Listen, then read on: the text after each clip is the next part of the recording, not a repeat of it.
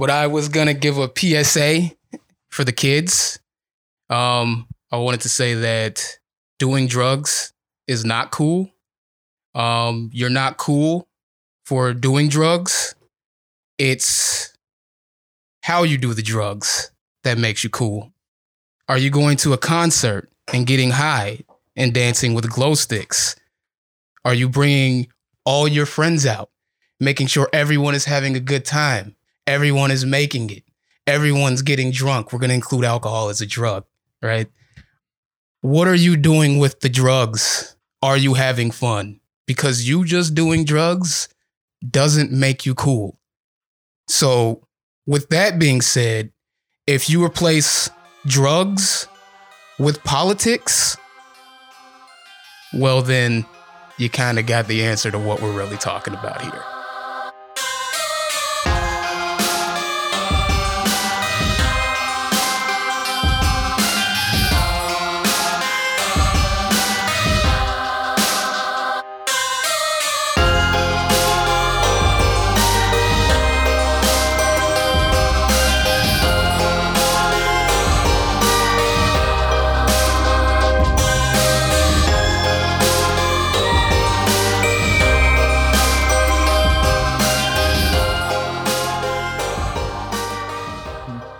So I'll start off with just a headline of an article that was in the news about Joe Biden's cabinet is going to reflect, I guess, the America, you know. The diversity of America. The diversity of America. Yeah. And what I was thinking is... So it's going to be 75% white and... No, that's not even what's important. It's going to be 75% Republican, I can tell you that. But despite that, it's not going to reflect the diversity of America because all of them are making mid hundreds of thousands. Of course. Right. Of course. Boom. Well, that's just their salary. Most of these people have wealth. Yeah, so that's just no, you're not reflecting the diversity of America whatsoever. And you could say there's some places where... people are just going to be more successful financially who are going to be the most effective at a certain job. Mm-hmm. You know, like in the Fed, of course, people in finance are going to make a lot of money who are the most effective at, you know, financial policy. Mm. But at the same time, if you're talking about a labor secretary, that doesn't have to be a rich person. No. Housing and urban development, that doesn't have to be a rich person. There are places where Secretary of Education definitely doesn't need to be a rich person. In fact, it shouldn't be a rich person. Well, it does need to be a rich person if... Well, it needs to be a rich person if this is going to continue. Right. If what's going to continue? The way things are. I mean, the status quo, whatever you want to call it. That's the point of why it's not diverse. Mm-hmm. Because the status quo, the people who have power are not diverse. Indeed. So if you're maintaining these current power dynamics, you're anti-diversity. Yeah, but the thing is, though, I think the way that people understand diversity, typically it includes what? Excuse me, gender, sexuality, so-called race, disability, maybe ethnicity, if we want to get really, go really far with it. Yeah. Something else, inevitably, I'm forgetting. All kinds of stuff. Certainly doesn't include class, though, because you can change your class like you can change your underwear, and that's why you're free. But you can't change your so-called race. Well, but it also, I mean, this also gets to the heart of, you know, we often talk about like, how is class different than race, right? Or how is class different from other sort of ascriptive identity types or categories? Mm-hmm. And one thing is you think about it like a thought experiment, right?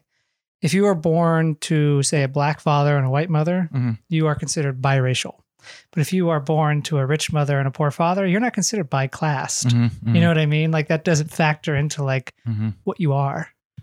Although you might have an interesting upbringing as a result of that if your parents are separated or whatever and you move back and forth between the two, but it's not a part of your identity in that way. Yeah, my first thought is if you're the child of a rich father and a poor mother, actually you're the child of two divorcees. Is that, well, whatever. Well, yeah, class, I feel like, is one of the biggest obstacles for any healthy relationship. Class differences are almost impossible to overcome. Yeah. In my experience, just having dated women. Shout out to a friend who has a class theory of dating. Yeah?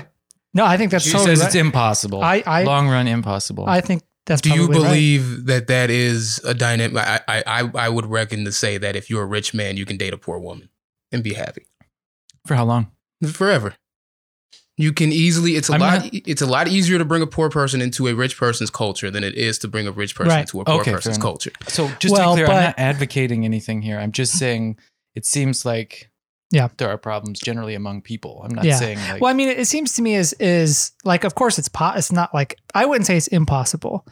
The question is sort of like, having grown up poor, working class, what have you. Like my interests, so-called, like my morals, my attitudes towards certain things are very different than someone who maybe grew up middle class or upper class. And those are probably going to bleed into the ways that we think about politics, the way that we think about interpersonal relationships, authority. You know what I mean? Like I'm someone who I can't stand. I have a hard time with authority. I grew up with parents who both hated authority figures, and so like if I were to sort of maybe actually I am in a relationship with someone who does respect authority, but that's she comes from like a military family.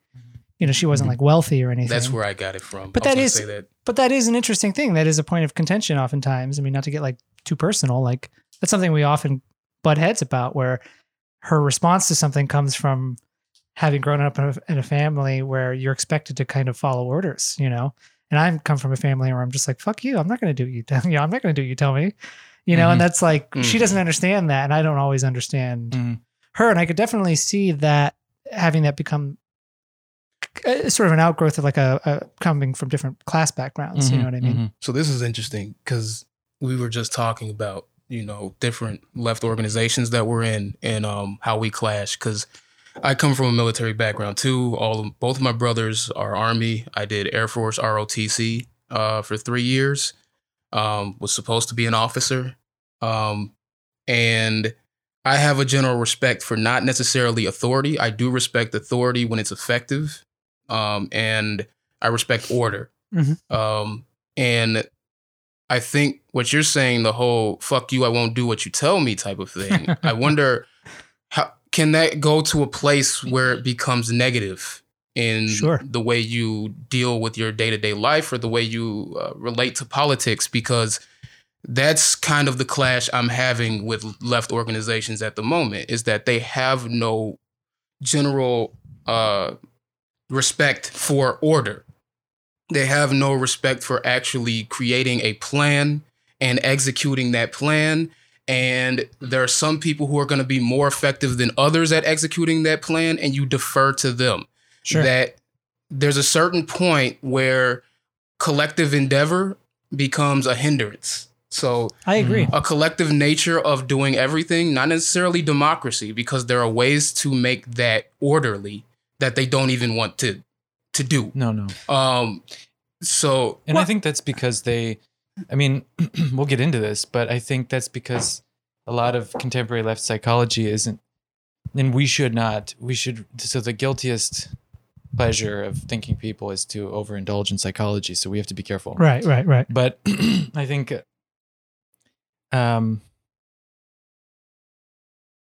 problem with leftist psychology is that, it has a Christian confessional character. You get up there, you bear witness, you lay your cards on the table, you state your beliefs, and at the end of the day, what's important is that you tried and showed that you were a good person. It's not about succeeding and obtaining the objective.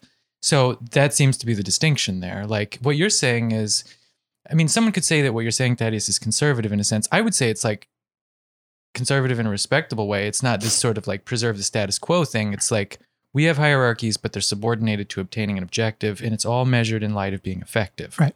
And someone might say that's conservative. If they want to, then whatever. I don't have a problem with that. But the distinction there is that you're not talking about laying your conscience on the public spectacle, to the what do you call it, in the public sphere, displaying it. Yeah. You're talking about like, okay, we're all here for a reason. What's your reason? My reason is to try to do something. And I think the frustration you run up against is that a lot of American leftists, that's not what they're in it for. Yeah. Well, I think there's two points here, two questions maybe that are worth kind of considering. The first question is the question of hierarchy. So for a lot of people on the left, all hierarchy is bad. End stop. Right? And so when it comes to that collective kind of thing and deferring to someone, it's like, well, you're just reinscribing power dynamics, et cetera, et cetera, et cetera.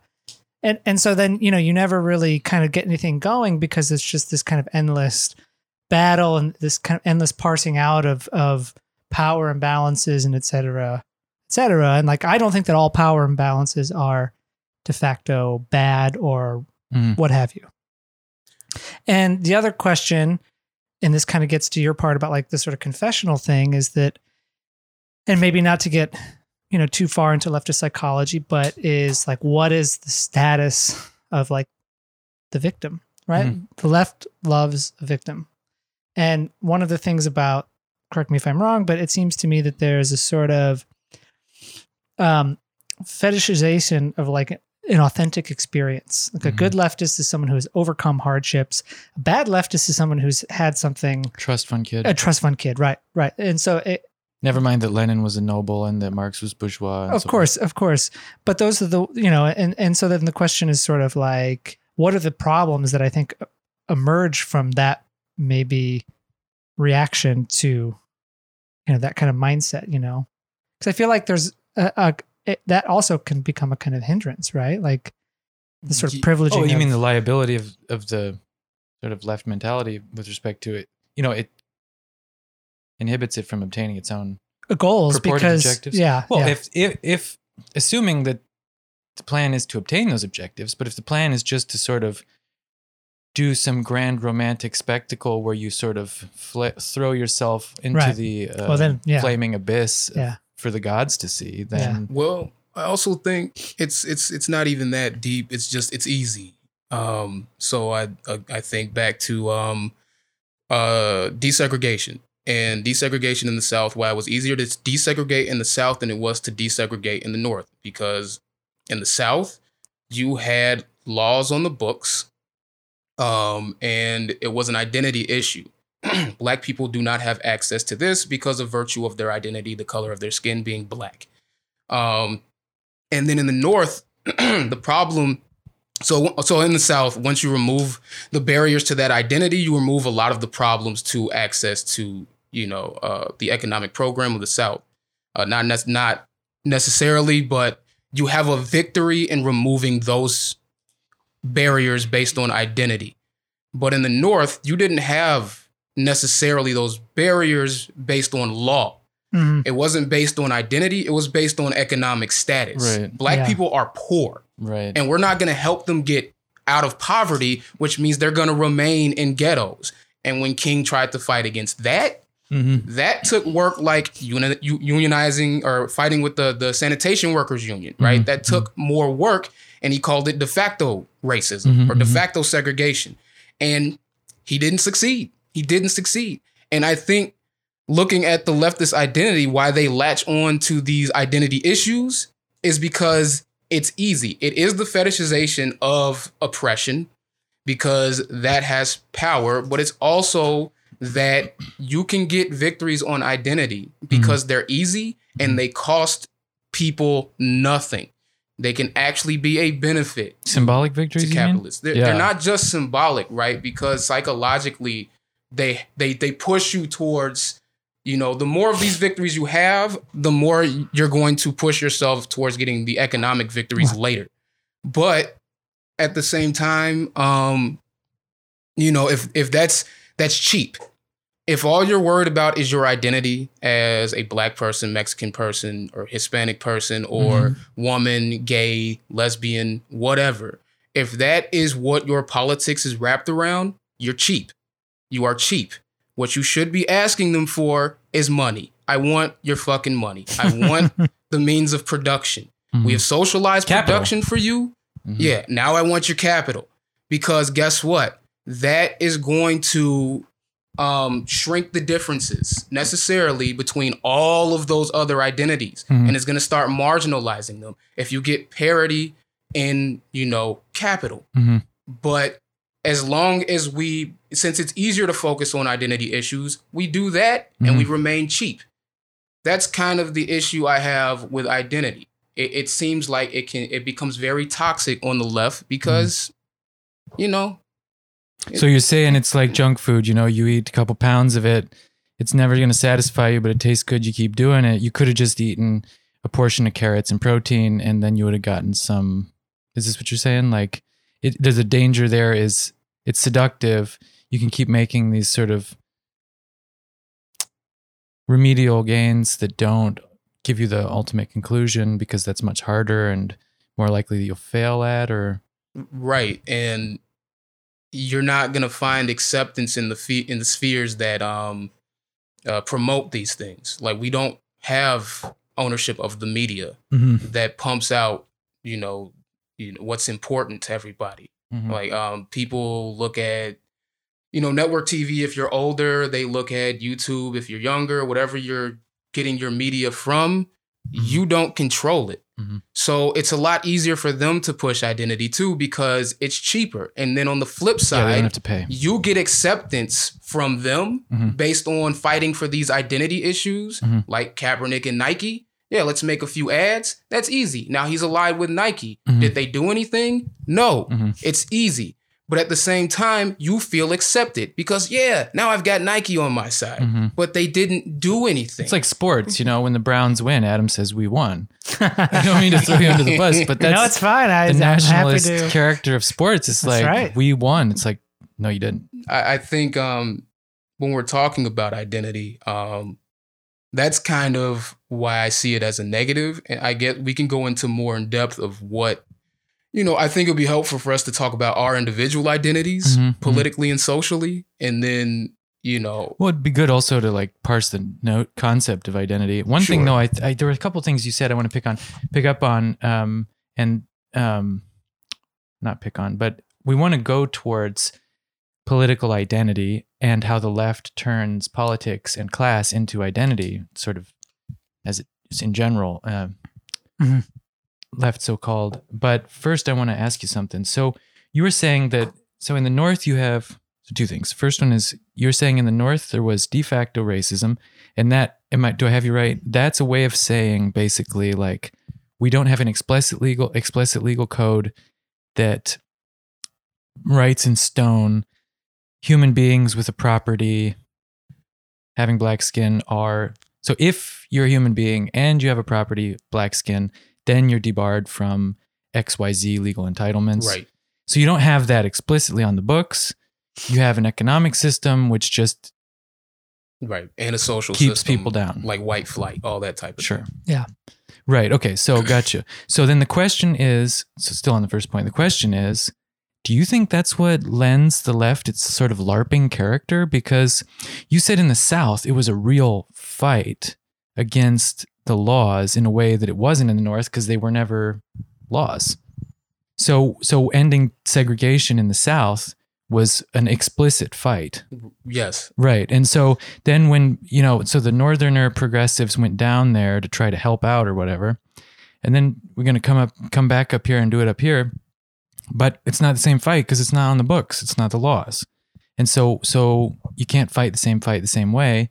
You have to do it differently. And for Northern, let's say, white, liberal, affluent PMC progressives, that's going to mean tackling the economic system. So either you go down that path or you just repeat the tropes and scenes and spectacles of the Southern fight against the law in the North, where of course it's pointless because those laws aren't there. Not just that, you don't. So the fight in the South, they had a fight to end segregation legally. They win that fight.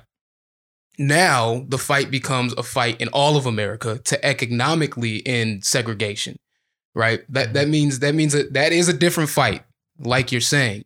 And for the liberal, they don't want to, I don't know if they necessarily don't want to engage in it because of their proximity to the economic system, meaning they'd have to lose something, more than that.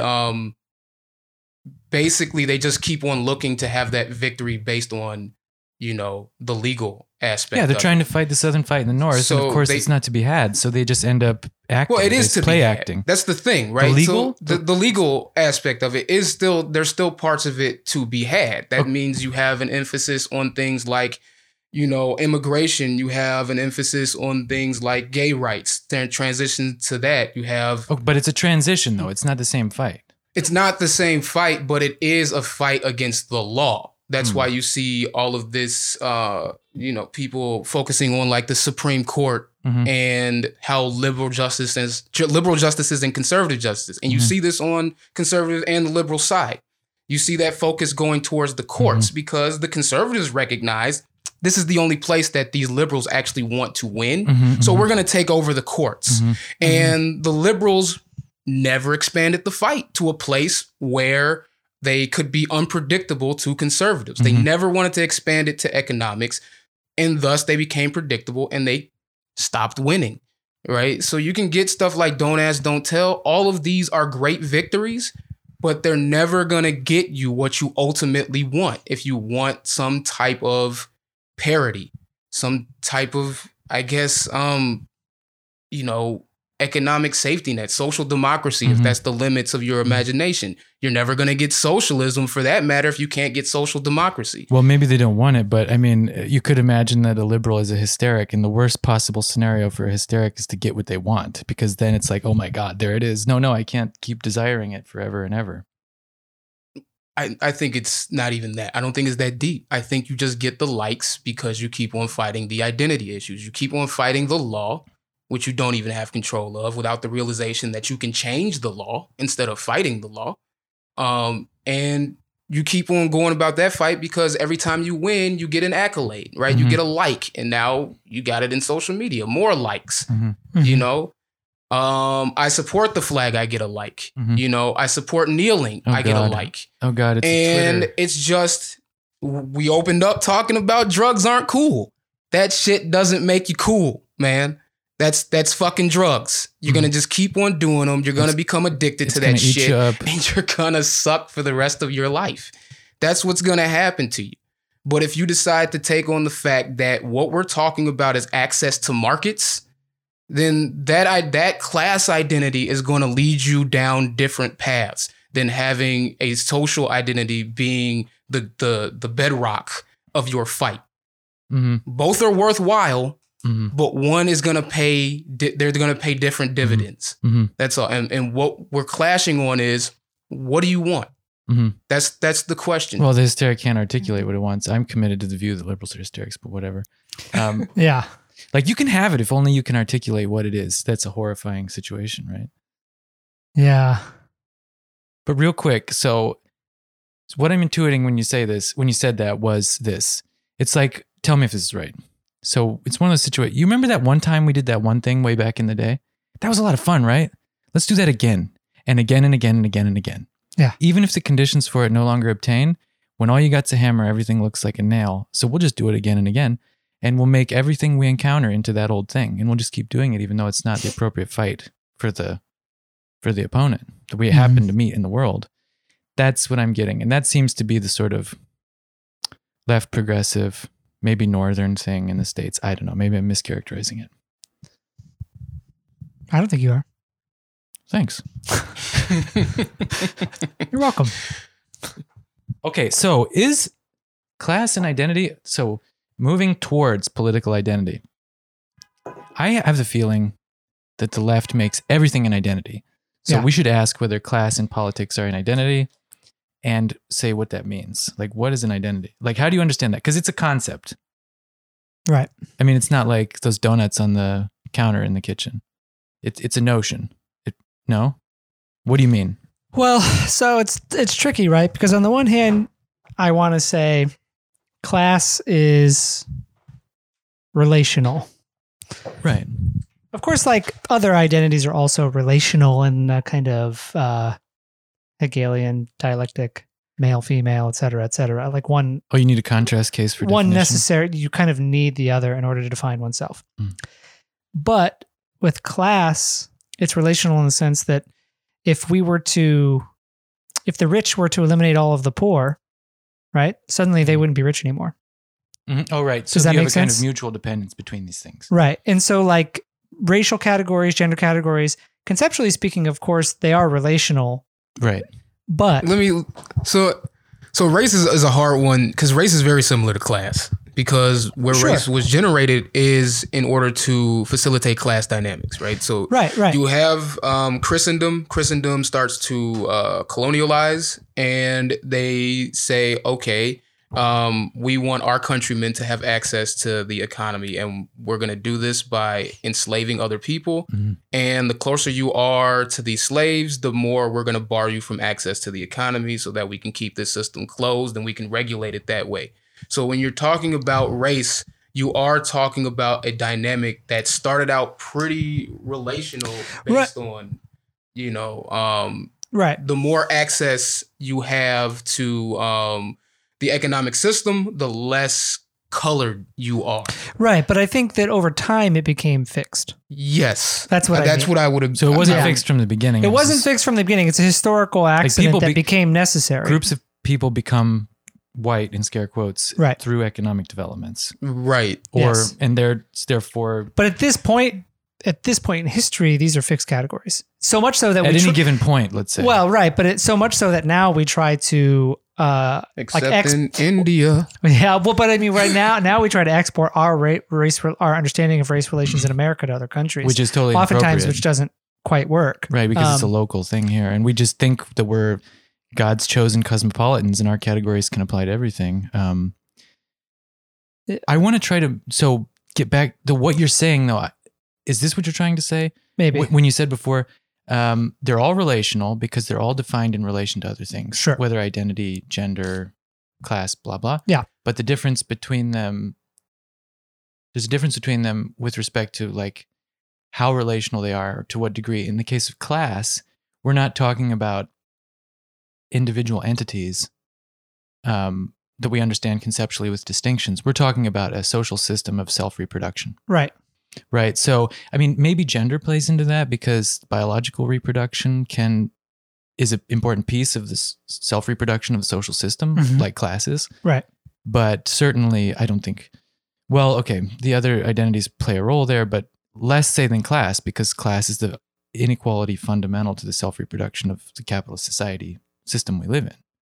So that sort of distinguishes class from the other identities. That's what you mean?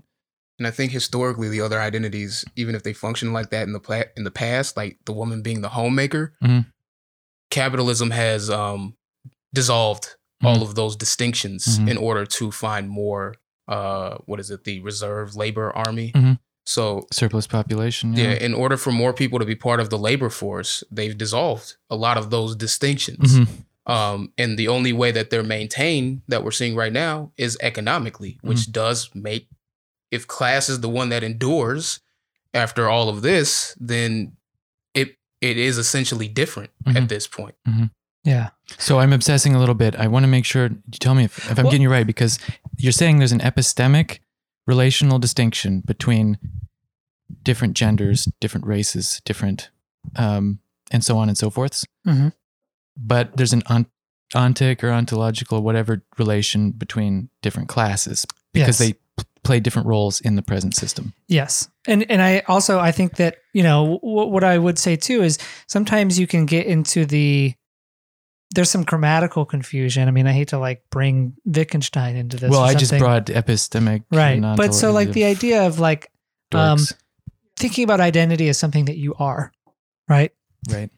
I am white. I am male. Well, I am working class, right? You can grammatically, those can all sound the same, but the difference is that my maleness and my whiteness are in some sense more fundamental than my classness. Why? I mean, I'm getting back to that example I talked about earlier. Like if my father was black, I'd be biracial, right? But if my father were rich, I wouldn't be biclassed.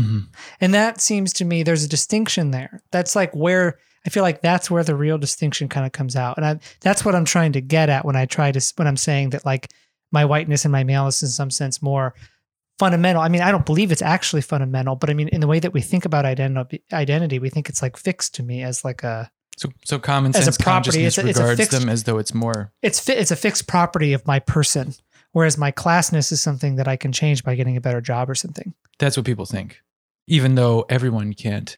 Right. Move up the ladder. Right. That's the kind of conception of them. That's like how we think of them. So that's the sort of popular awareness, which is obviously false, right? I mean, like we can't all, like people say social mobility can change your class, but any given members of 10% of society can change their position, but everyone can't climb the ladder. Someone's going to be on the bottom. Right. And it's interesting because even though you want to say gender is a construct, race is a construct, well, then you get into the sort of the transgender, transracial debates where it's like acceptable to identify as a gender that one is not assigned at birth via their sex, but it's not acceptable to identify as a different race than one is sort of What if given. I'm poor and I identify as rich? Right. Well, you can't do that. Well, I feel like most Americans do, don't they? Well, Does that Steinbeck I feel quote? like most people identify as middle class. They conceive of themselves as middle class. I think more people identify as not poor. Right. I think that's what middle class means. I'm normal. I'm in the middle. Yeah. But with the distinction between transracial and transgender, I'm on the side that is in favor of transracial. Be whatever race you want to fucking be. But I think what that really is, I think what it really is people talking about like cultural capital. Yeah. I think that's an old term. But what I mean by cultural capital is certain what we call cultures, races, however you want to call it. I would say culture is a better way to put it because that's a more accurate term. I can, if you tell me what culture you're from, I can learn a lot more about you than if you tell me you're black, white, or brown. And by culture, you mean like geographical region, historical? Yes, geographical, historical context, right? Because how I put blackness is in America is how slavery exists in context with the modern society. The historical legacy of slavery, right. How that manifests in the current society. Right. That's what makes when they talk about black people not being a monolith, that is the one thing that connects all black people in America. Even if you're not the descendant of a slave, you still exist within that legacy because, like you said, because of the phenotype that you're born with, those parts of society are ascribed to you, no matter what you do. But if I was to make enough money, I could be rich. But no matter how much money I make, I'm still not going to get away from the legacy of slavery in the American context. It's just not going to happen. And I think...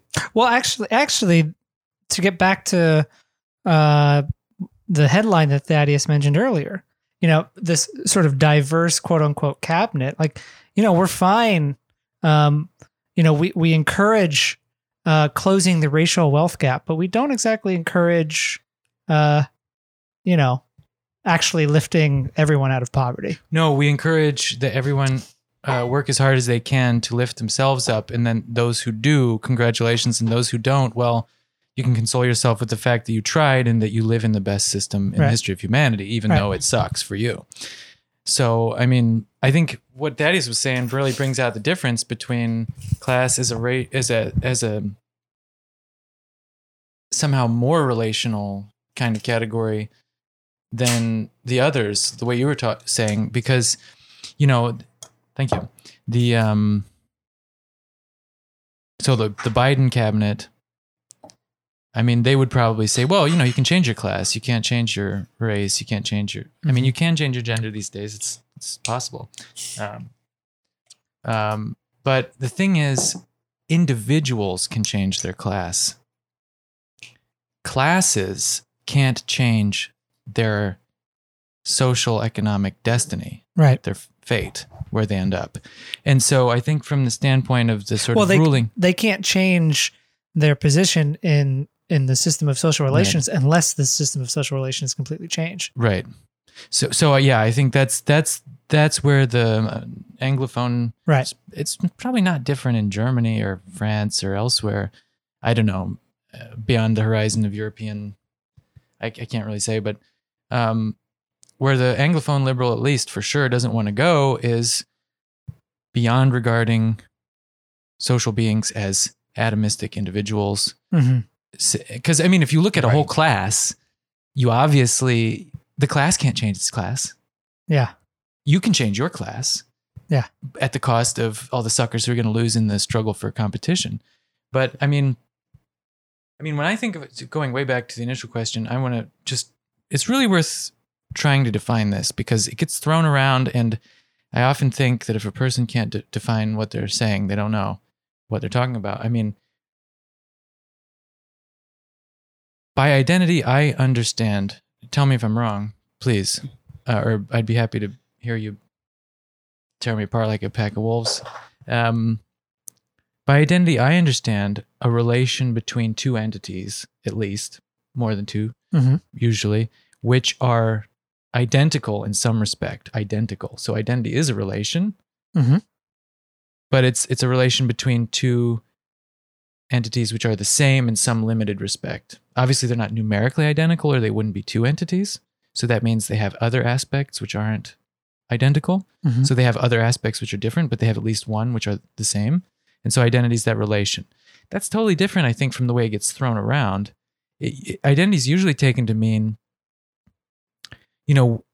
that thisness, this mystical je ne sais quoi that makes you your isolated, it makes you an isolated individual, specific, concrete, particular, unlike everyone else. What makes you you, right?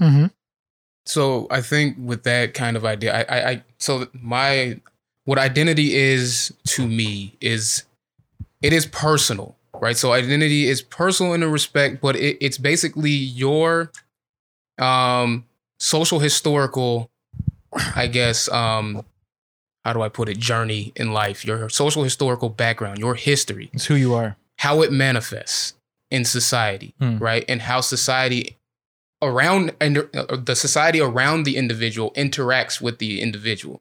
That's what generates somebody's identity. And kind of going back something. So identity is biography, is what you're saying. Yes, identity is biography. And that biography, how it interacts with society at large. And I don't know why we don't allow people to be transracial. I think I don't really believe in race as a concept because it's dictated off of client and region, basically. Well, certainly it's a concept. You mean you don't think it's like an independently existing like thing? No, yeah. So I don't think it's a fundamental truth. And I think when people talk about someone being transracial and cultural capital, I think we're talking in economics also. When you're talking about changing your class economically, you're talking about acquiring more capital, right? How much access to capital do you have dictates where you are as far as your economic class. But when you're talking about culture, it's that interaction with history and with the experiences of that culture. Different cultures. If I go to India, I'm never going to become Indian because I don't have a historical connection to the foods that they eat, the dances they do, the spices that they have, and the contours of their face. So all of those things interact with the culture that I'll never have, only not because of virtue of, because I'm not Indian necessarily. It's because I wasn't born there. I'm not Indian because I am not a part of that culture. I don't have those cultural experiences. So what you're saying is you haven't had that sort of temporally extended series of encounters, experiences, and so forth that made you what you are in the sense of biography. Right, and I never will. And you can't, in fact. And I can't. And also, let's say I was born in India, and I'm African American. I come from 2 African American presidents, and I'm born in India. I'm still not Indian because I don't have that historical connection. I don't have the lineage that gives me that ancestral connection to being Indian. Some people think Barack Obama's not American because of where he was born. Yeah. So, I mean, that's an argument that people make off of culture. Sure. And I think it's true in a sense. Sure. But you can't go back and have those experiences you didn't have. You definitely cannot go back and bring back the dead to have those experiences and teach you those experiences it's that lost. they had. And also, I think... But you think, though, that the barrier, the racial barrier, is not something that can't be broken down. I don't think it should be real. I don't think what I mean is that a different order the case. Of question than that is the case, but I don't think it. I don't think it has to be the case. I think when you really break it down, I am more similar to you two guys, two white guys who came from the Midwest, Ohio. Even though I'm from Illinois, I'm more similar to you guys culturally than I am to black guy who grew up on the West Coast. Just by virtue of those same cultural factors of the history that we're brought up in. Yeah. There is a history to the Midwest that us three are a part of, that someone from the West Coast is not a part of. And that's that, yeah. Well, I mean, I would say I'm far more similar to you than I am to some guy who grew up in Germany where my ancestors are from, right? Like, well, that's just by virtue of the fact that we both grew up in America, we grew up in the Midwest, we have, you share these things in your biography. That's I think the inherent limitation of the way identity is conceived of, namely like. Well, it's too abstract. It's too abstract because I mean, Daddy's is supposed to have more in common with some guy from the West Coast because he shares a property with him in respect to which they're identical. Right. No. Well, and I think that's something that I've been wanting. I was just kind of thinking about as you guys were talking, which is that like, the thing about identity categories, descriptive identities, like even though they are relational, like you were saying, like I can point to whiteness, right? Yeah, There's a biological component that sort of we understand as whiteness. No, let's not even say biological. There's a phenotype. Something that manifests in it sense is biological, experience. but it's just a phenotype, right? Or gender.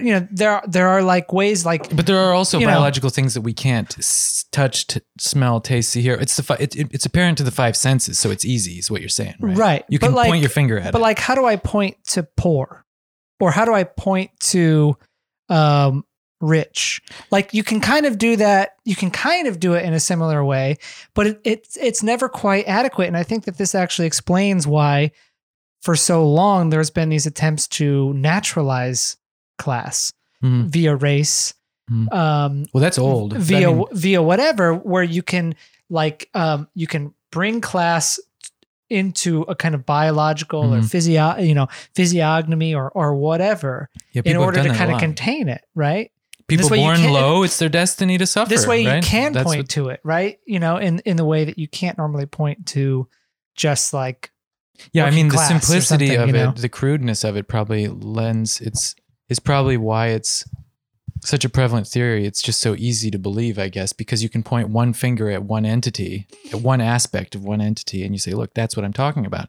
Whereas if you talk about class, you have to talk about a cluster of properties. And you need some kind of relational theory. And by then the person's already sort of daydreaming about sex or whatever people think about. And then you've lost your audience. And then suddenly, it's time for lunch. And then the conversation never gets finished. It's more difficult. Right. I mean, it's interesting. The question of passing, right, is really interesting because obviously throughout the 20th century, 19th, 20th century, there's a number of great novels about blacks trying to pass as white, right? And now you can kind of understand with the way that class relations work and the way in which class often gets expressed through various cultural signifiers. One can pass as middle class, even though you're actually poor by wearing nice clothes or whatever. Or pass is, the way the sort of hipster aesthetic appropriates working class aesthetic. Roll up your denim jeans. Right. And that to me is really, that's a fascinating phenomenon that I think often leads to a lot of confusion and a lot of problems. Well, what do you think? Because I mean, intuitively, for me, I think that passing is a superior concept to identification because the identification concept buys into this really crude, naive, first personal, subjectivist, almost solipsistic sort of I, me, mine, like I'm what I say I am. I'm sovereign. I say what I am. You can't say what I am. which is false. I am what other people say I am. And so passing, I mean, I don't decide what I am. I'm born into a world that's made by the time I get there. Mm-hmm. And so passing is like, you pass as a man. Yeah. You're kind of this, you're kind of that, but you pass as a man. And I think that's superior because it's truer to the way things work. Like, you are what other people tell. I mean, my name. I'll be called that for the rest of my days. And someone decided that because of some guy who lived before me. Well, but it's also interesting because passing as a different race is kind of different than passing as a different class. Mm. Because if I were to not sort historically though. Well, not okay. There are some ways in which it's similar, but for instance, I can maybe pass as rich if I wanted to like buy some nice clothing or whatever, right? I could maybe convince some people that had a lot of money. But at the end of the day, that's where the passing ends because I can't actually do anything because I don't have the money. Well, they'll decide. Right? With passing. I mean, passing means others decide. Well, but I mean, it's not like I can buy a house if I don't have the money to do it. Gotcha. Right? You know what I mean? Yeah. And so that's, I feel like where. Well, that's the thing. The sort of subjectivist tendency in all these discussions is like, so like what I just said, for example, well, they'll decide whether you're blah, blah, blah or not. And then you say, well, no, I can't buy the house if I don't have it. The standard approach to these things just sort of neglects those realistic features like, do you have the cash to actually be that? Right.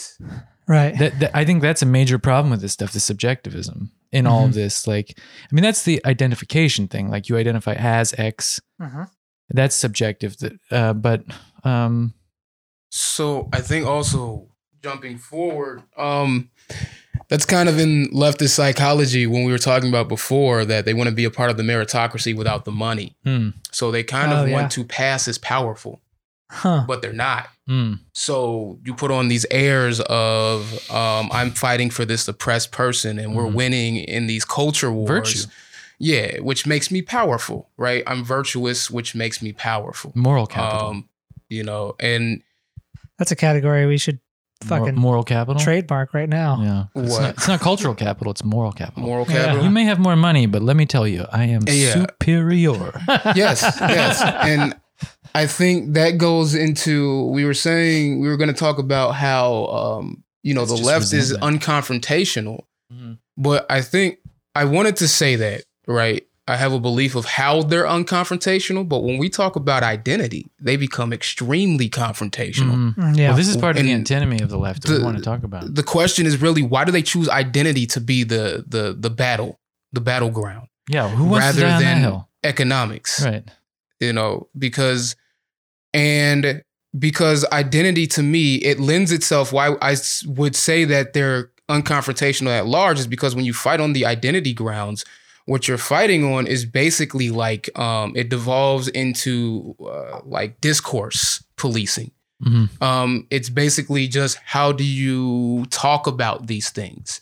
It doesn't actually talk about how you materially interact with these identities and how to dissolve them because you don't want to dissolve them because that's your battleground. Oh, that's also your clout, your cachet or whatever. That's the currency you're dealing in. So when you're talking about confrontation, what it lends itself to when you only talk about discourse as your realm of confrontation, you don't actually want to develop a coherent plan to fight against material degradation. You don't want to fight against that because you're too busy fighting about discourse and how we explain these things because you find your power in intellect. You have the meritocracy without the money. But if you go into none of us are meritorious, if you have the conservative view of we need to have ownership of capital to have power and not just ownership of discourse and how you explain me as an individual, ownership of identity. If you expand it to capital, then your fight is different and the confrontation is a lot different. And and because you're fighting something that is based off of hierarchy, you're going to necessarily have to use the tools of that system to beat that system, which people don't want to do. Whereas when you're talking about discourse, the tools are very flexible. It's about, because it becomes ambiguous because you could know something about Hegel. I could know something more about Marx, and we can argue around each other all day, and we're both right at the end of the day. We both keep our virtue, right? We're both fucking winners. Our pride. Everybody wins. It's like the Care Bears. I remember as a kid watching this thing, the No Rules game, and people would use the bats upside down, and they'd hit the volleyball upwards, and everyone's just sort of dancing, and at the end they all shout "Yay!" And then someone says, "What's happening?" I say, "It's a No Rules game," and then everybody wins. But at the end of the day, if you're fighting as far as economics, if that's where you have to be confrontational, you don't get the money, you don't win. Right. You lost. Someone else decides whether you win. It's a lot more concrete in that way. Well, so let's go into this. Well, I was just going to say too, just as anecdotal kind of sort of aside, which is that, like, you know, a lot of talk about the PMC makes it, you know, goes around in left circles these days. But what's interesting about the PMC? Let's segue into the discussion of political identity. Okay, because I think PMC has become an identity. Right. An object of hatred, like a voodoo doll. Right. Yeah. But especially those leftists who say I'm not a leftist. Right. But I mean, so what's interesting is sort of piggybacking on what Thaddeus was saying is that, like, if you can frame things with respect to discourse, well, all you have to do is let people get educated, and you don't actually have to give them any money. You know, it's the knowledge economy. It's, you know, you see this all the time with people working for experience, working for exposure, et cetera, et cetera, et cetera. You mean doing unpaid internships? All this stuff. It all feeds into that. If that's your battle, then, like, you can win that battle without, you know, any money whatsoever. Yeah. You know what I mean? You can win the battle without defeating anyone. Right. And it's super beneficial to those in power because they don't actually have to give you anything. They don't have to concede anything. They can just let you fight, you know? Yeah. So how is it that this is going to sound weird to a person outside of leftist circles, but I want to say that the left turns politics, for instance, being a socialist, so-called, into an identity. The way that class gets turned into an identity or whatever, instead of a real thing in the world. Like you said, I might be able to trick someone into thinking I'm rich, but I don't have the money really to buy the house to be rich. Right. So this sort of thing, like, you know, the discourse is disconnected from the facts in a way. And then it becomes an identity with many people on the left. There's something like politics can become an identity too with leftists. Oh, yeah. And a conservative will say, of course, but I don't mean like your normal mainstream liberal identity discourse. I mean the sort of more radical groups, right? They make politics into an identity. How does that work? I think it's an identity similar to I'm a Christian, I'm Hindu, I'm Buddhist. I'm a socialist. I'm a socialist. Like sectarian. I'm a Marxist-Leninist. Right. I'm a Trotskyist. I'm a Maoist. Yeah. You know. It's that type of discourse. I'm a Titoist. Well, I mean, let me tell you. I mean, we see this. I mean, Daniel and I have talked about this like on our own a lot. Ad nauseum. Yeah. With the PMC. You know, the PMC is a label that describes a real subset of the working class, right? Sure. Unproductive, educated segment of the working class that occupies primarily supervises and disciplines other workers. Yeah, right. Managerial positions. It could be applied to an extremely broad and diverse set of occupations, from lawyers to teachers to other people. Soldiers, if you like. Yeah, exactly.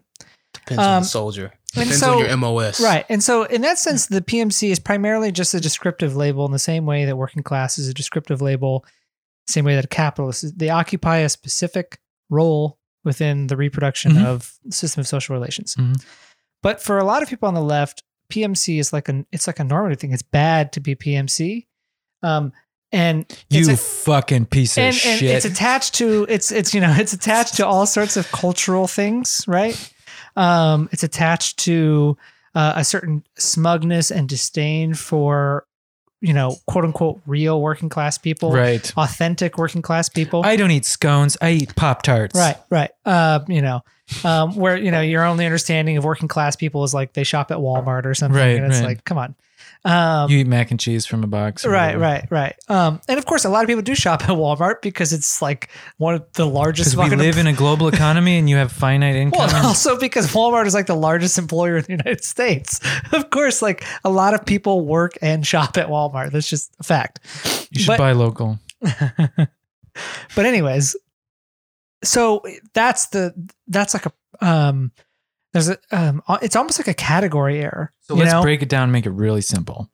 There are some leftists who think that if you're a member of the managerial class, then boo, something like that. Right. And they're almost more irate about that than capitalists or capital. Yeah, well, I think it's because they see the PMC as being like the real, there's a kind of conflation. PMC works on behalf of the capitalist class, right? Trotsky can't waste an opportunity to I can't believe I named my cat Trotsky. I mean, it's a good name for a cat, but it makes people think that I like Trotsky or something, and I don't give a fuck about Trotsky. Well, Trotsky was always making trouble for everyone. Well, if he doesn't shut up, he's going to get an ice pick to his head, huh? I'm not going to. PETA's going to fucking kill me now. No, they're going to kill your cat because that's what you do when you sacrifice. That's what PETA does. When you sacrifice an animal, they love him. They love him to death. PETA doesn't actually save. They save animals. They kill most of them. He's a very good boy. By save, they mean like the Spanish priest conquistadors saving souls in Latin America, right? All dogs go to heaven. That's right. But yeah, so for a lot of leftists or some leftists or what have you, the PMC, does the bidding on behalf of the capitalist class. Well, that's true. And that's why they are the enemy, that's as it true. were. But of course, like, I think that there's a sort of a kind of problem with this conception, which is that, like, while that may be true in some sense, it's not true in every sense. It's certainly not true for every PMC person. It's difficult to see how a public school teacher in Chicago is doing the work of the capitalist class, on behalf of the capitalist class, unwittingly or not. You know what I mean? Sure, it's maybe easy to see how it's being done for some journalist who's working for NBC or the New York Times or what have you. So my problem with the PMC label is that it's too broad for one thing. It's too abstract of a label. And then on the other hand, it presumes to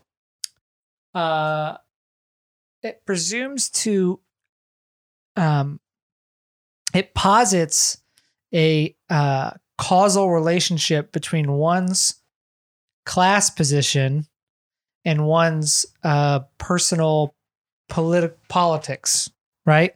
So like it says, it basically treats all PMC people as having the same politics, which I think is not a very rigorous or thoughtful analysis. I mean, I believe that class position does determine beliefs. So please specify how of you course, find I that believe that objectionable. class politics determines beliefs, but it's never a one-to-one thing.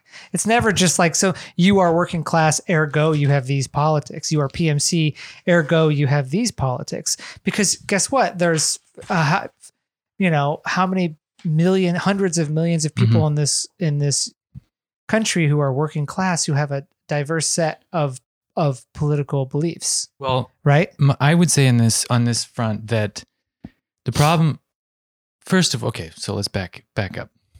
Let's use the definition. So Barbara Ehrenreich, John Ehrenreich, 1977, wrote a paper called The Professional Managerial Class, and then they went on to say that the contemporary leftism, basically after the new left of the 1960s, abandoning labor, class, and economics for gender, sexuality, ethnicity, because they were all PMC, basically, is because they're PMC. So that's they occupy a managerial position in life after the post-war economic boom. They all went to university. They should have been managers. There weren't enough jobs, and then they just had to migrate into social organizing and activism stuff. Sure. So they say, quote, "We define the professional managerial class as consisting of salaried mental workers who do not own the means of production, and whose major function in the social division of labor may be described broadly as the reproduction of capitalist culture and capitalist class relations. Mm-hmm.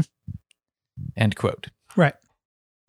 My objection to people who, so I think there are problems with the working class being divided up into managers and non-managerial workers. That creates political problems. Of course.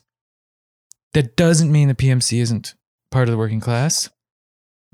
The problem with the people who use PMC as a sort of slur. It's a pejorative, yeah. And I can relate.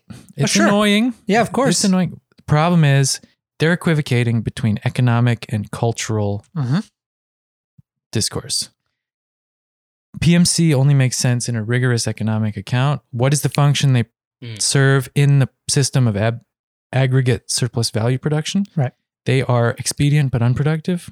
They cut costs. They cut costs with regard to other laborers, innovation, technologically, layoffs, discipline, so forth. Right. But the people who hate them just hate the cultural shit. Right. They hate the fact that they are,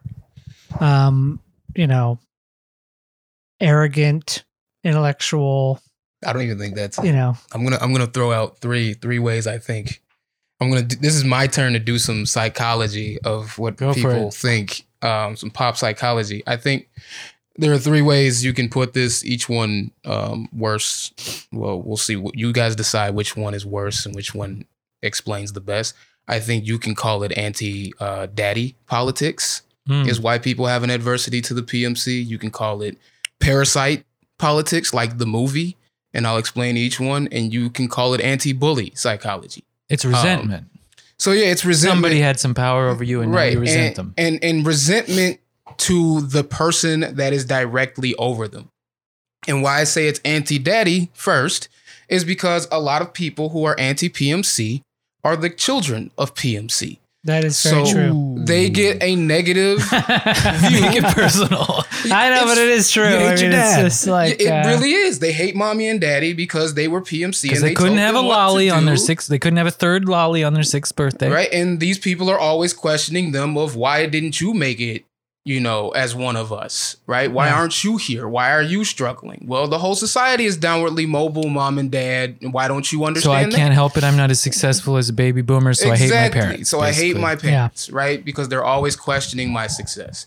And then why I say it's Parasite, the movie, because it is always focused. If it's not focused on mom and dad, it's focused on the group that's directly above you. The bosses is what they always say. Right. We're against the bosses. Yeah. Well, the bosses are managers. Yeah, they definitely are. But your bosses are also a part of capitalism, and they have economic pressures that are put on them and responsibilities, and they can be swayed one way or another based on how you put pressure. And moreover, they get paid a wage or a salary too. They're not the ultimate recipients of surplus value extracted from the working class. So, except for the top 1/10 of 1% of managers who are the primary shareholders. Yes. Thing is, yeah, you're right. Socialist resentment goes only so far as what it can touch. What does it touch, taste, see, smell, and hear? The 5 senses, like you were saying before. Management I can see. I can't see a shareholder. Right. So I'm not going to take it to the system. Right. I'm going to sort of let it fall on this particular schmo, and I'm going to just let him have it. And where I put that in anti-bullying psychology is, I had a conversation with somebody where they were talking about direct action against the landlords. And I was like, the landlords aren't necessarily your enemy, because who does your landlord have to pay? Who are they answerable to? Your landlord has to pay a bank, which means that's putting pressure on them, meaning if you go after the bank, you don't have to go after your landlord. And why I say this is like a bully, because I explained this to this person. It's like, say you're on a schoolyard and you got this big kid who's beating the shit out of you every day, right? So here's what you could do. There's a few options you have. You can fight that bully yourself, right? But what the result of that is, that bully is going to continue to bully another kid. They're going to continue to bully someone else. Or they'll just kick your ass. They're just going to victimize the next tenant. You didn't do anything at the end of the day. So you mean if you put up a certain degree of fight, they'll leave you alone, but they'll bully someone else? Right. Yeah. Okay. Right. That's how it works. And then second thing you could do is you could round up all the kids, right? And you could all fight that bully. So that's what they want. Bully anyone I mean, that's a thing you could do, but it still doesn't change the dynamics that created that bully. Right. Why does that bully exist? Now, the third thing you could do, which I think America did relatively adequately after Columbine, is you can go to the education system and say, we need to have an anti-bullying campaign on the level of the whole district. System, yeah. So now we are getting rid of bullying in the whole system. Well, but leftists at large, they don't want to do that because it doesn't maintain the individual triumph. Number one, you don't get to fight your bully directly. And it doesn't satisfy the rage component. Because now you have to work in cooperation with your bullies. Yeah. Now you're helping your bully to not feel like a victim so he doesn't victimize other people, which they don't want to do because they hate that motherfucker, which I understand. Everyone hates their bully, but it's not going to end bullying you hating your bully. Right. Well, and also I feel like there's a fourth one. I don't have a pithy name for it, but it comes down to the kind of narcissism of minor differences thing where, you know, I see this a lot online where you see people who hate the PMC. But if you go back far enough on their interactions, those people used to be friends, right? Like the person who hates the PMC, lobbying accusations, this person is PMC, you know, they're just a DNC cuck or whatever kind of slogan you want to use. They used to be friends, but at a certain point they had a disagreement. Right? Oh, this is the narcissism minor differences. Right. At a certain point they had a disagreement, and maybe the PMC person was mean to you, basically, or was like said something shitty or what have you. Or you're both fired you. And then it basically just becomes a personal campaign of vengeance. Like, I can't believe you fucking disagreed with me about this. Well, there's that. And it's because, and the reason you disagree with me is not because I'm wrong and you're right, or it's because you're PMC and you can't actually see that you're just totally, yeah, there are two flavors of this though. The one is PMC and the other one is like so by PMC I mean unproductive managerial labor, and the other one is, let's say, a productive non-managerial laborer, like a service sector worker, like a construction worker, for instance. There's that. The other thing, this is perhaps more, I'm not being cynical, but it's a cynical sort of situation. They're both PMC. And the one likes Tito better than Lenin. Yeah. Or whatever. And then they say, what? You're an idiot. That's wrong. You're a reformist. You're a blah, blah, blah. And then they hate each other and they're like, fuck you, you're a PMC. And then they don't talk anymore. That's just bullshit. Right. Or there's an even worse one, which is that they're both PMC and the one is just more successful than the other. Oof. The one resents the one for being more successful and says, I can't believe you're so fucking PMC. Even though, of course, this is like bad faith, right? I'm also PMC. Like, I am PMC. You are PMC. No, I'm not. Yes, we are. No, I'm not. Yes, we are. No, I'm not. What is your profession? Spartan, what is your profession? We are teachers. I teach a little. Well, I teach a little, of course, but that's what we are. This is where the economic analysis is degenerating into cultural muck. Maybe you are. How am I a PMC and you are not? Okay, so we're going to go into it. You've got productive and unproductive labor. Wait. Fight. We're going to... I feel like this is you clinging to the cultural thing. I don't want to be a PMC. It's not culture. This is sheer economic analysis. By productive labor, in the Marxist sense, I mean a worker who produces more value than they receive. Mm-hmm. Through being exploited in the capital relation, they produce surplus value.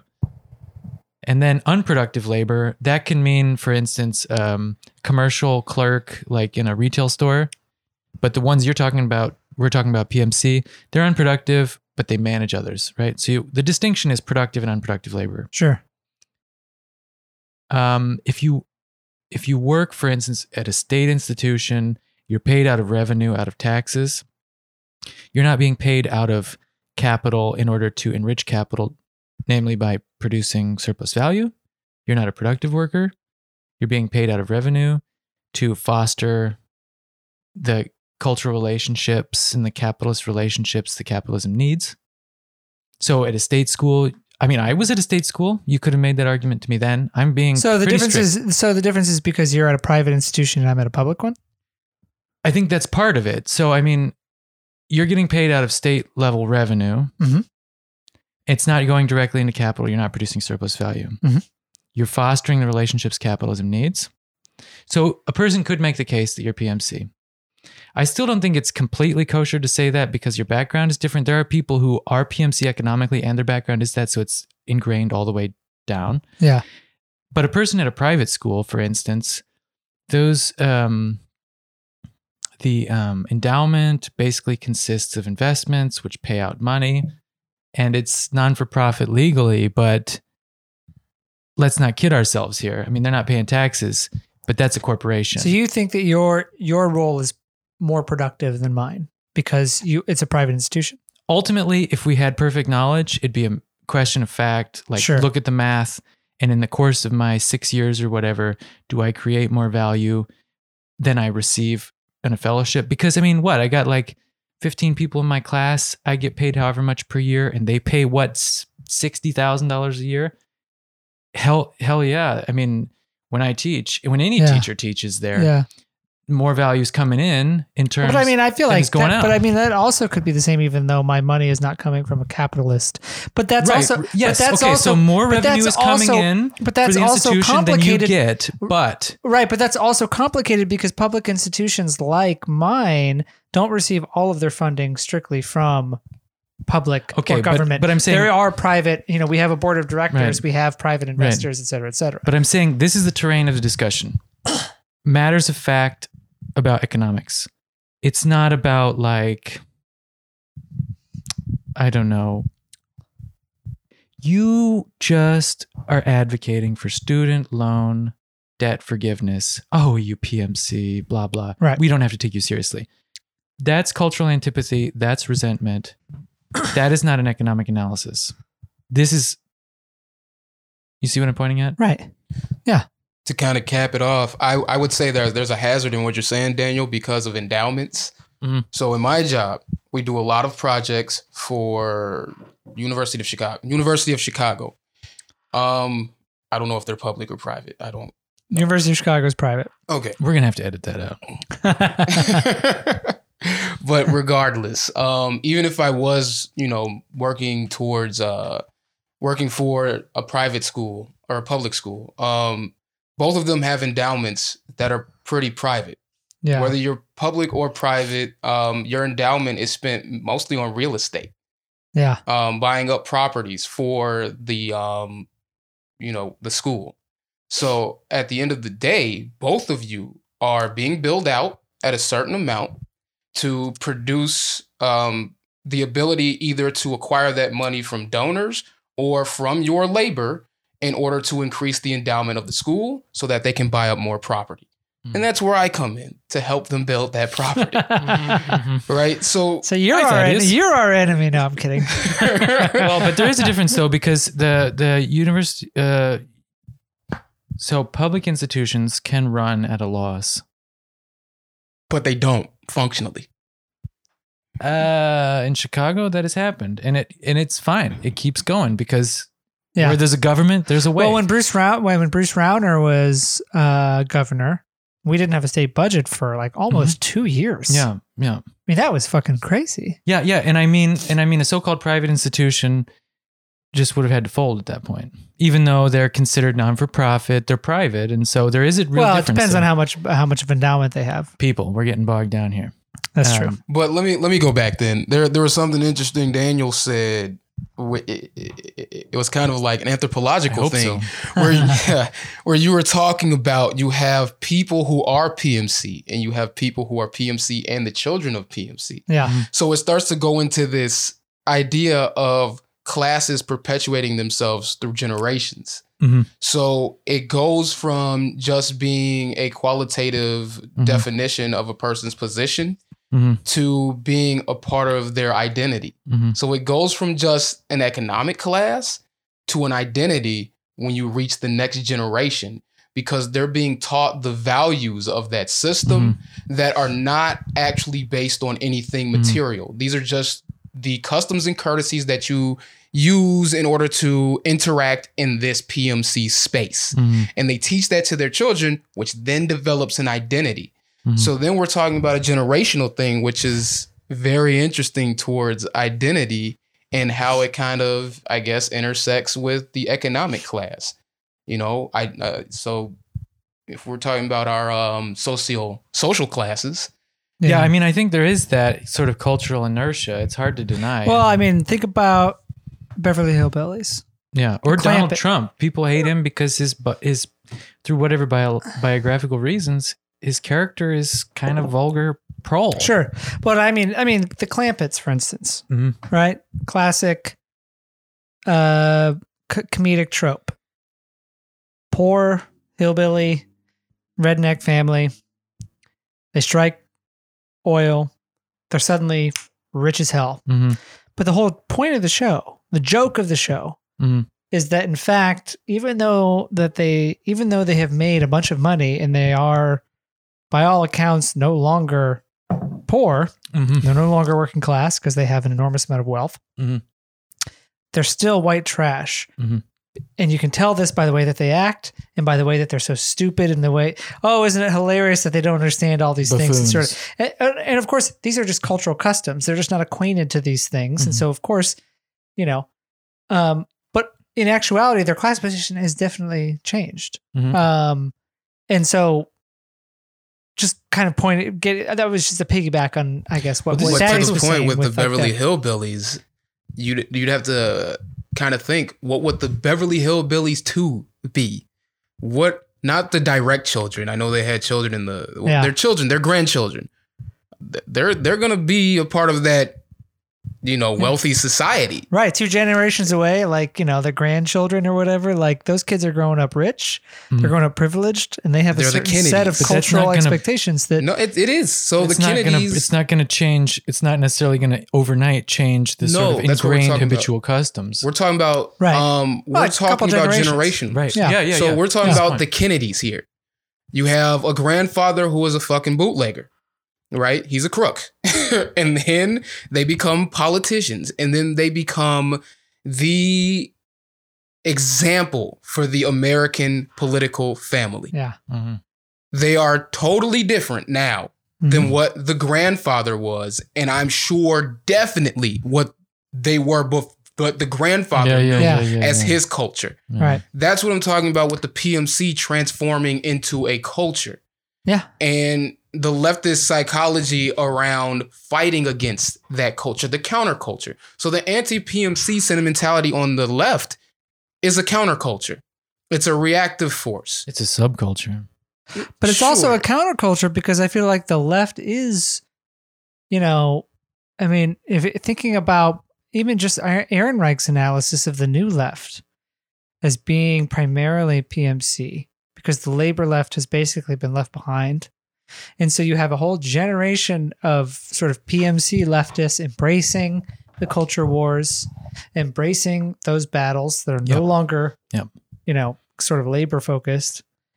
Like that created a culture that basically, you have to think, the leftists today are like the children of those leftists, right? I mean, or of that generation. So by culture, what we mean is these sort of historically inherited habits and spontaneous dispositions. Yes. Yeah. Just the set of... Yeah, that's real. Yeah. I think culture is sort of a spectral boogeyman, which is... And so that is interesting, right? Is that the anti-PMC is the kind of counterculture because the left, I think today as it exists, is primarily within those. Agreed, and that's the reason why I can understand being so hostile and critical towards the PMC, and why I say rigor, with all the economic theoretical rigor. Like I say, I'm not PMC. When someone says, Daniel, how can you say this? You're PMC. It's like, no, I'm not.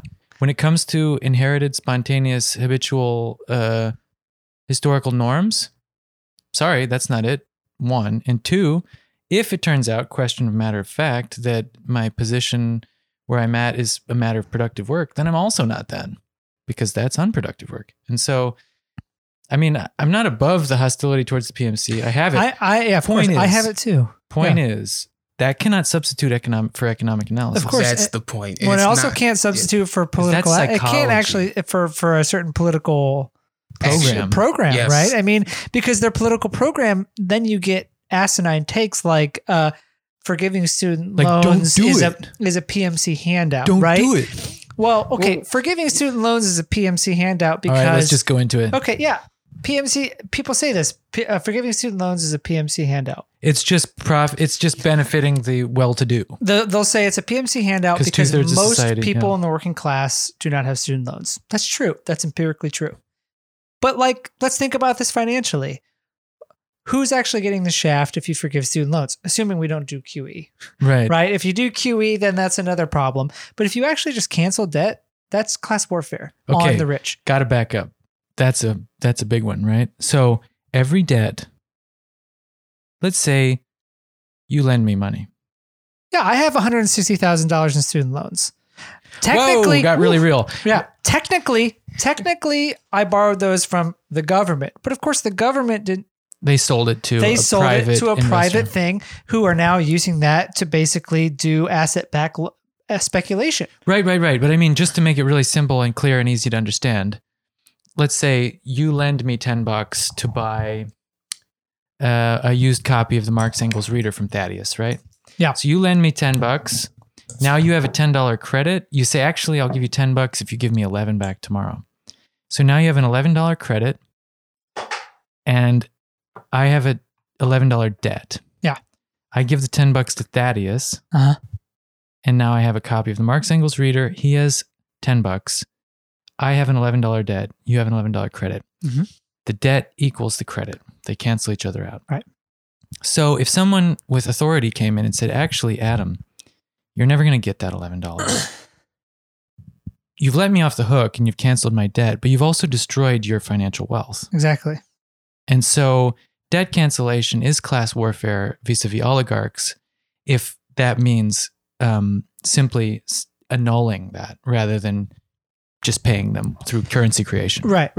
And so debt cancellation can be a case of class warfare if we understand this correctly. Yes. In a way which we should obviously be concerned with, because 70% of financial operations are speculative investments like mortgages, and the overwhelming majority of wealth in America with respect to the capitalist shareholding class is financial wealth, not real assets, because real assets in industry has moved abroad. Right. So these people just simply are pseudo-phony Marxists. When they say this, they should just think a little harder, because if you want to take it to them and you want to destroy their wealth, you're going to have to destroy their financial wealth. What is financial asset? It's someone else's debt. Get real for 10 seconds. Well, and this is where the cultural stuff comes in and where the kind of leftist purity, authenticity thing comes in.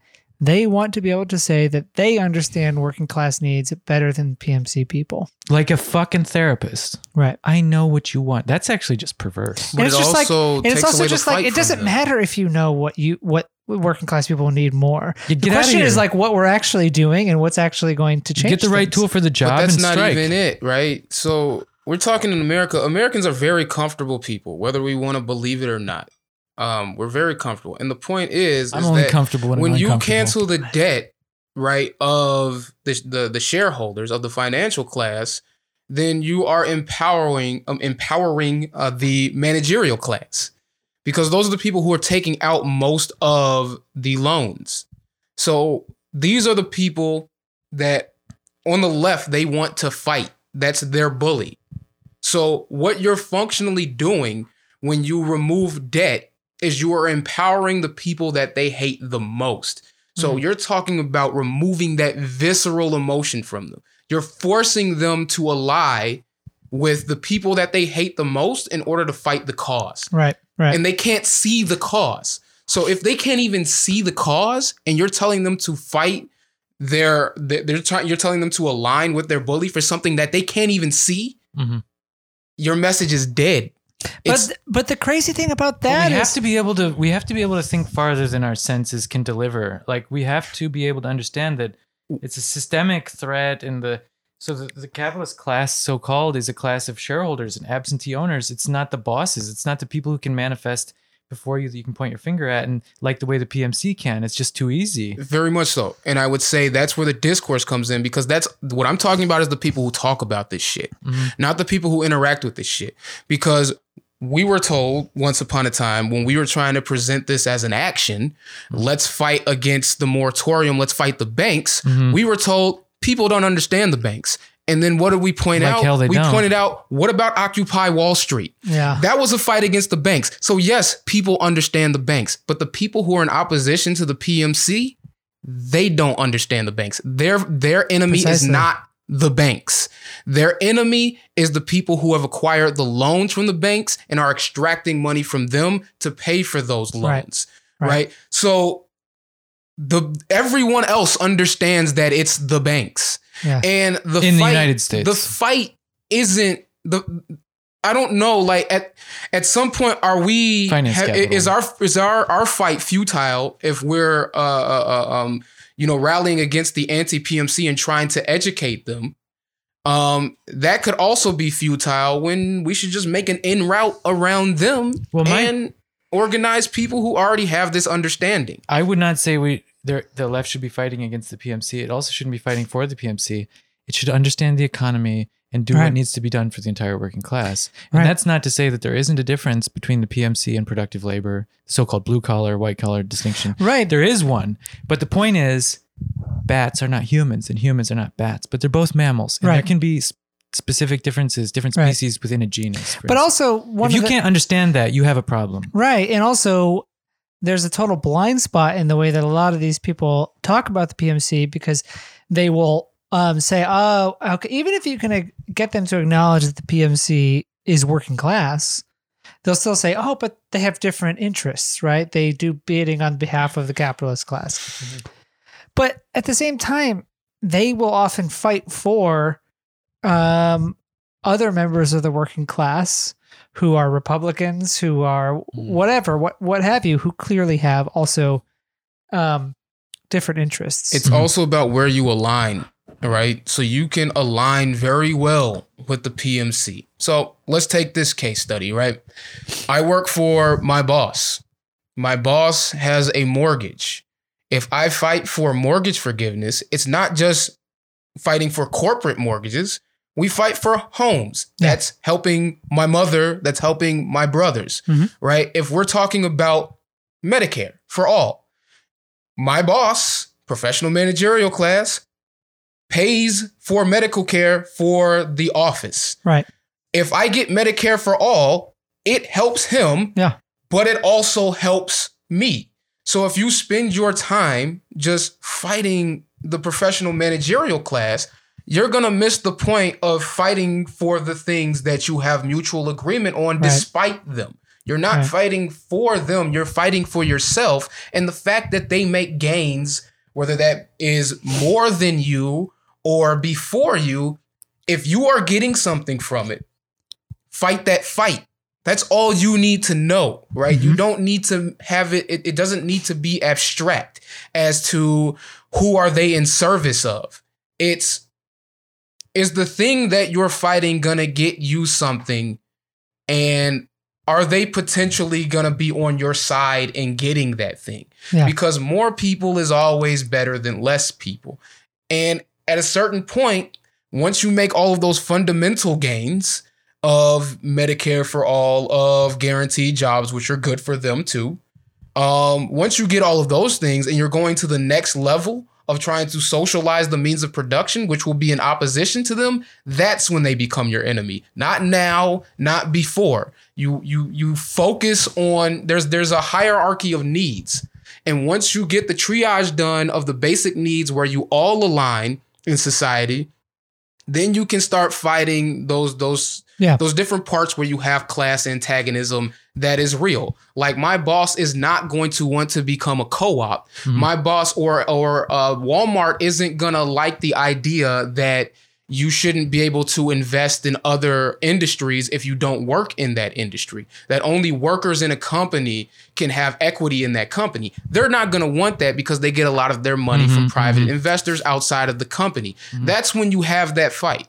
But on the fight of of debt forgiveness and on Medicare for all and on guaranteed jobs, which I would say are more important, or ending the prison industrial complex, ending the war on drugs. All of those things are more important, and those people are allied with you in that fight. And you have those fights first before you have the other fights. Well, but agreed. Two points though. I mean, the first is that, agreed. It's a lot of the more radical leftists are going to want to cut their nose off to spite their face when they say this kind of anti-PMC stuff, like, I won't take debt forgiveness, I won't take healthcare because those things are just, for the PMC on the one hand, or on the other hand, those things are just like remedial measures which will distract people from the sort of more radical thing.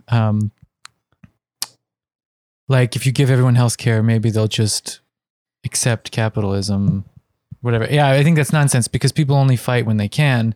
The immiseration theory is false. I think the immiseration theory is bullshit. People do not get radicalized by being immiserated. And fighting for Medicare will disempower the capitalists for your next fight. Just think of the hierarchy of needs.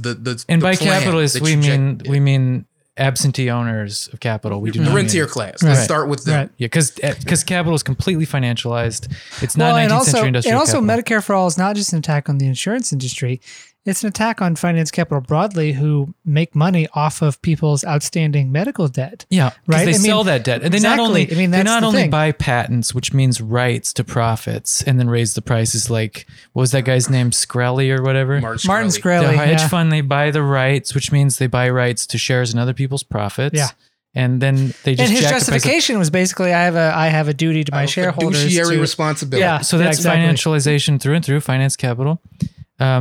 Let me explain fiduciary responsibility first. And here's how I explain it. It's fucking dumb because fiduciary responsibility means you have to maximize profits for your shareholders. And what that's equivalent to, where the hazard comes in, is let's say you're driving, right? And your job is to make it to work as fast as possible.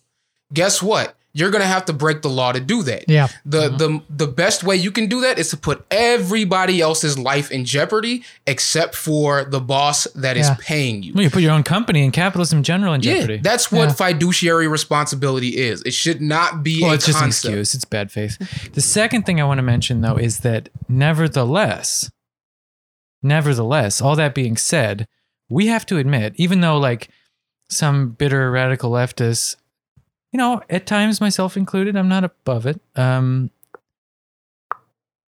don't like the PMC. Why?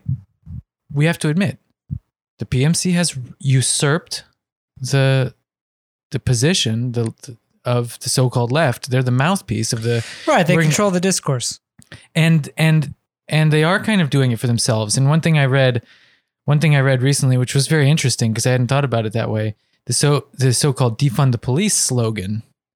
What that is, if you understand that, here's one way you can understand that. You could understand it as like, boo, police, bad, they hurt people. Okay. Intelligible, even if you disagree. Another way you could understand it is like, what a leftist will say to you. What that means is redirect the funds from the police to preventative things like schooling and cultural, social things to prevent, bad things from happening in terms of crime. Right. The corollary of that, though, is that what that means is more jobs for PMC type people, like more teaching jobs. And so when the leadership of leftist organizations, which are predominantly PMC people, scream about defunding the police, what they're screaming for is more government jobs. Yeah. That's pretty funny. It is funny, but at the end of the day, it's not wrong. More government jobs might be more productive for society. And it's good for them, and it's... Sure, yeah. But that's to the point. Whether or not it's good for them, if it's good for me, I don't give a shit. Well, that's where that's where a certain stripe of the anti-PMC leftist shows their wounds and their fangs at the same time, like the bitterness and the resentment, because they're saying like, I won't accept that you are helped by something, even if it'll help me, because fuck you. Well, right, and that's... At the end of the day, if we are to, I think, correctly understand the PMC as part of the working class, right? Right. Okay. Distinction within a unity. Distinction, even if they have different interests, even if sometimes they make my life more difficult, even if at times they are working on behalf of, the capitalist class, what have you.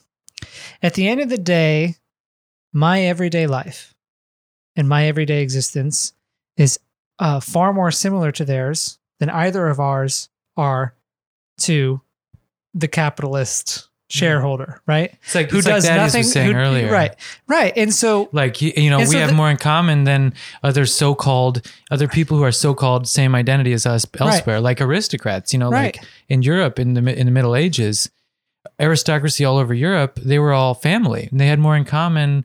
Like an aristocrat in England had more in common with an aristocrat in Poland and Russia and Portugal than they had with people right outside their moat. Right.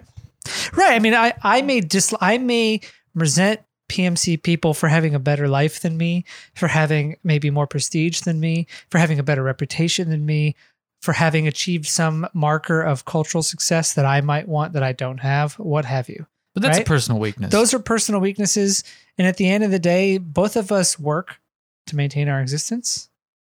And neither of us are really at the sort of core of you're not rulers. Yeah, we're not rulers. We don't have the sort of power that the billionaire class does, right? But that being said though, I mean, this group of people have taken over the left. Of course, this isn't to say that they are not. I'm going to add something real quick. All right. Yeah. So, do you guys know who Rick the Ruler is? Afraid not. No. Slick Rick. Oh yeah. Okay. So we're just going to call.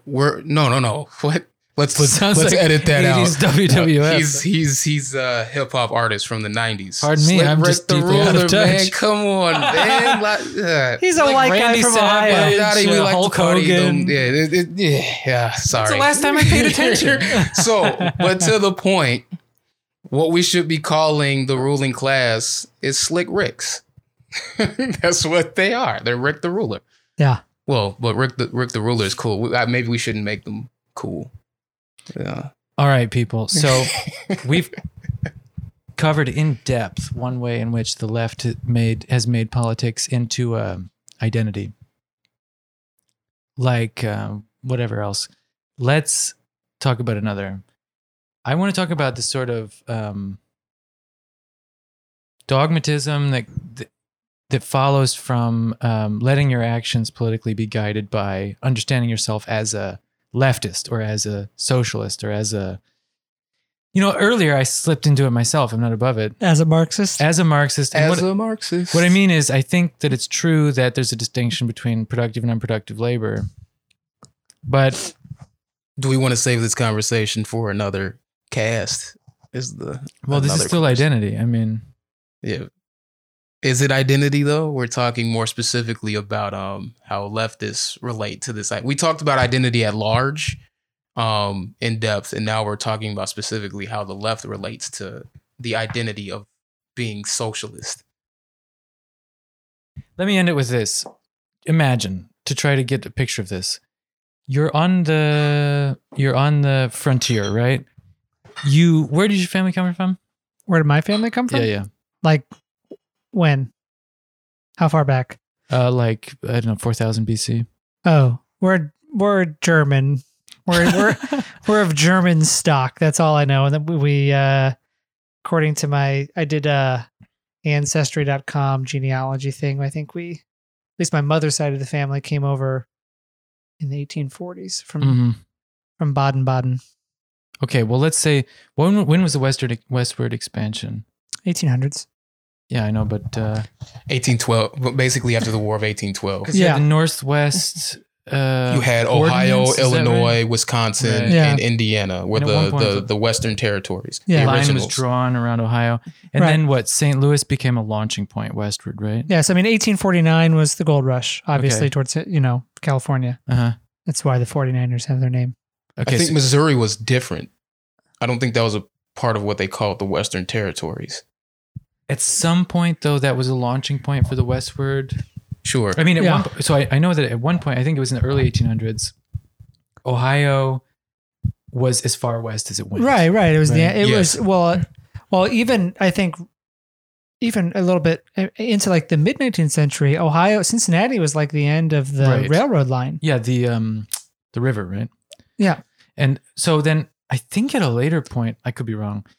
At any rate, you have these launching points westward there, right? And so that's a sort of last stop in the sort of readily colonized, so-called civilized North American world. So you can imagine you're going there, right? Because you're looking for opportunity. You're a real American. You believe in you bought the whole hook, line, and sinker. You bought the whole story. Mm-hmm. Going to California, you're going to find some gold. Someone there, of course, is willing to sell you everything you need for your journey, right? Yeah. Your wagon, your rifle, your bullets. Who knows? Maybe a teenage bride. Yeah. In dark days. Probably edit that out. Point is, this industry, the westward mobility colonization industry, that guy can only stay in business supposing that it isn't finished, right? And people keep coming. Yeah. If ever it should be finished and fulfilled and the new land be completely settled and populated and everyone gets out there, he'll be out of business. So what's his interest? Keeping the expansion going. Yeah. He doesn't ever want it to be done. I feel like that's the PMC, and this isn't funny. That's the PMC's position in the left.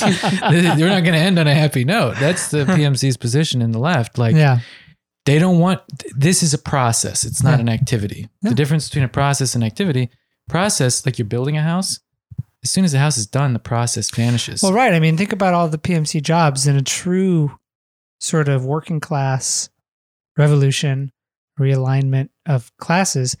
A lot of PMC jobs will no longer carry the prestige and pay grade that they have. Right? You're no longer going to be the cool guy on the block for having the job that you have if things actually go the way that a sort of working class, a true sort of long-term class, right? Exactly. The short-term interest, one thing, medium-term interest, another, long-term interest, another. Well, and this is why I think a lot of the PMC, quote unquote PMC left, supported Elizabeth Warren over Bernie Sanders, right? I mean, of course, some PMC people did support Bernie Sanders, but a lot of people liked Elizabeth Warren's approach because guess what? Who's in charge of managing the revolution? It's those people, right? Mm-hmm. No, don't do it this way. We have to do it this way. Well, even a lot of people who voted for Bernie Sanders, and I was one of them. Of course. They don't actually want things to get fundamentally changed. And I think... they want social democracy as opposed to something else. You know? But on that point, architects will always be cool. Especially in socialism, because we're going to need you to build some big-ass statues. That's so right. I'm safe. A lot of public housing is what we're going to need. So PMC, whatever, tear each other apart because I'm cool. But yeah, that's an important point. If you want to perpetuate the struggle, then you're actually not fighting the struggle. Yeah. Right. You're too invested in the process. You don't want the result. Yeah. But what does that say about the people who are fighting the perpetuators of the struggle? Does that make them valid? Well, that's the problem. You get these piggyback parasite, but you got fleas have fleas. You know, you can get people who make a career by criticizing the PMC. I mean, I'm not throwing stones, calling any names, casting any whatever, but I mean, that's definite danger. Like, we shouldn't lose sight of the goal. Right. They can get to, lose the forest for the trees sort of a situation, Mm-hmm. Yeah. All right. So next time we're going to pick up where we should have gotten to. We're going to talk about the antinomy of the left and some socialist horror stories. Yeah. And conflict. You never made it to conflict. That's true. That's true. Favorite part. Because that's where the socialist horror stories come from. Yeah. The anti-confrontation. That's where the conflict with conflict. The conflict with conflict. Yeah. All right, that's the negation of negation. All right. All right. Peace. See ya. See ya.